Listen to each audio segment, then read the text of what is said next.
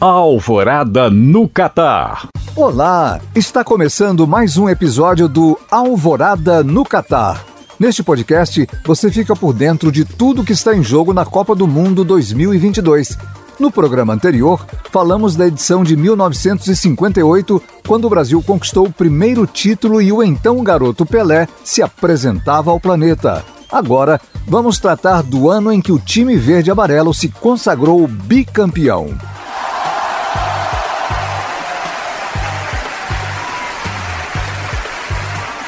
Naquela época, o mundo vivenciava um momento de grande tensão, a Guerra Fria. 62 foi o ano da chamada crise dos mísseis em Cuba, quando os Estados Unidos denunciaram a implantação de bases e ogivas nucleares soviéticas na ilha caribenha. Apesar de toda a apreensão, a crise foi resolvida sem enfrentamento direto entre as partes. Por aqui, o então presidente do Brasil, João Goulart, sancionava a lei que instituía o 13º salário para trabalhadores. Nas artes, o mundo se despedia precocemente da atriz, modelo e cantora norte-americana Marilyn Monroe, que tinha 36 anos. Por outro lado, 62 não foi marcado apenas por adeus. Teve o lançamento do primeiro álbum de Bob Dylan, que levava o mesmo nome artístico do músico.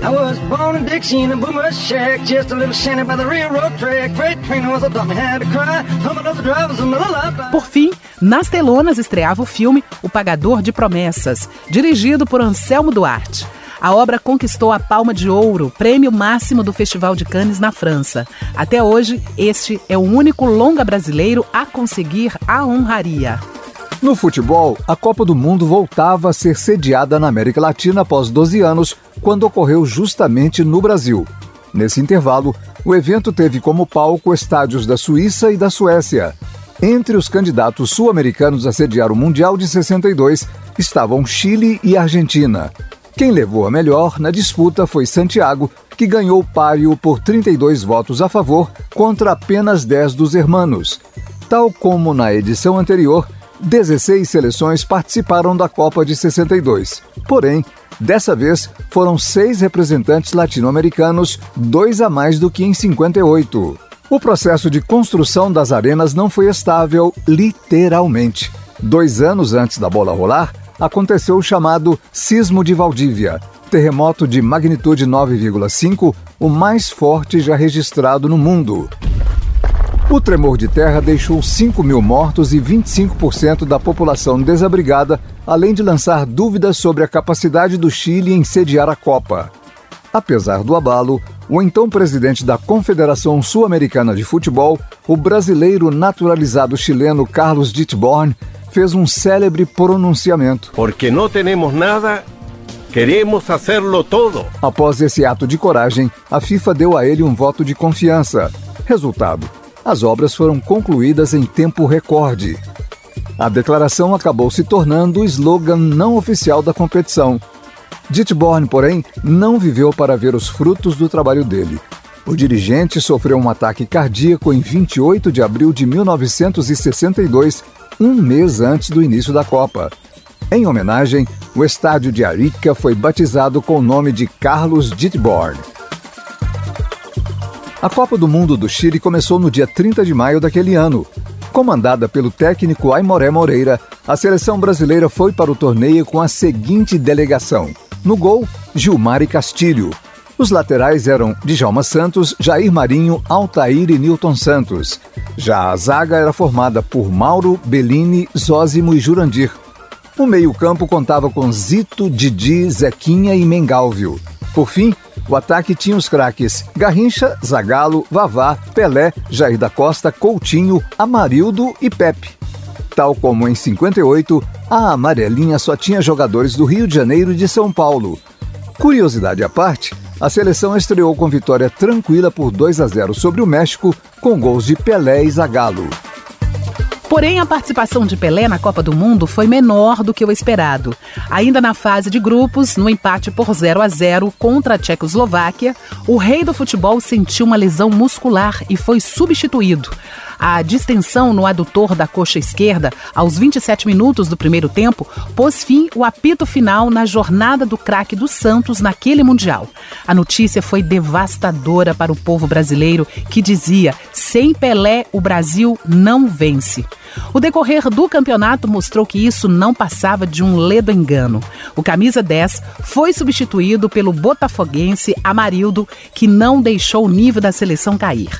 Até porque, apesar da ausência de Pelé, a seleção ainda podia contar com o talento de Mané Garrincha, Nilton Santos, Zagallo, Didi e tantos outros. Assim, a equipe do técnico Aimoré Moreira encerrou a participação na fase de grupos com vitória sobre a Espanha por 2-1.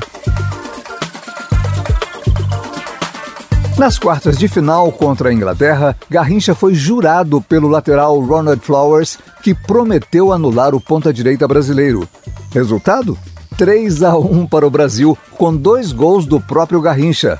Nas semifinais, contra os donos da casa, o anjo das pernas tortas foi mais uma vez decisivo e marcou os 2 primeiros gols do Brasil no triunfo por 4-2.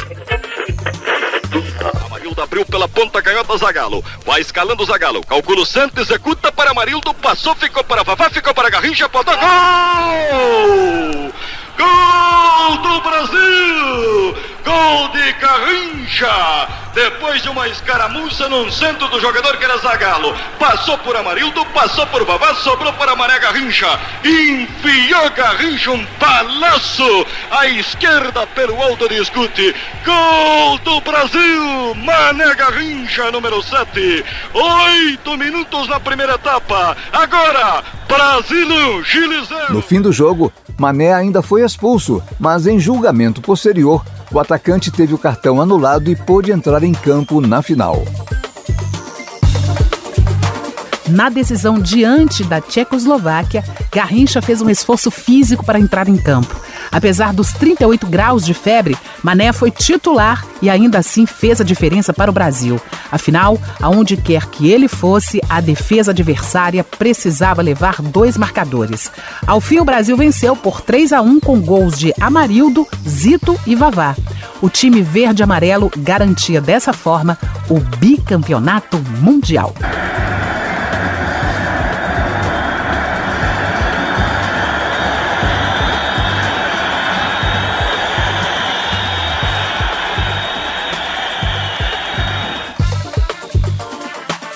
A classificação final do torneio teve Brasil campeão, seguido pela vice Tchecoslováquia e Chile em terceiro.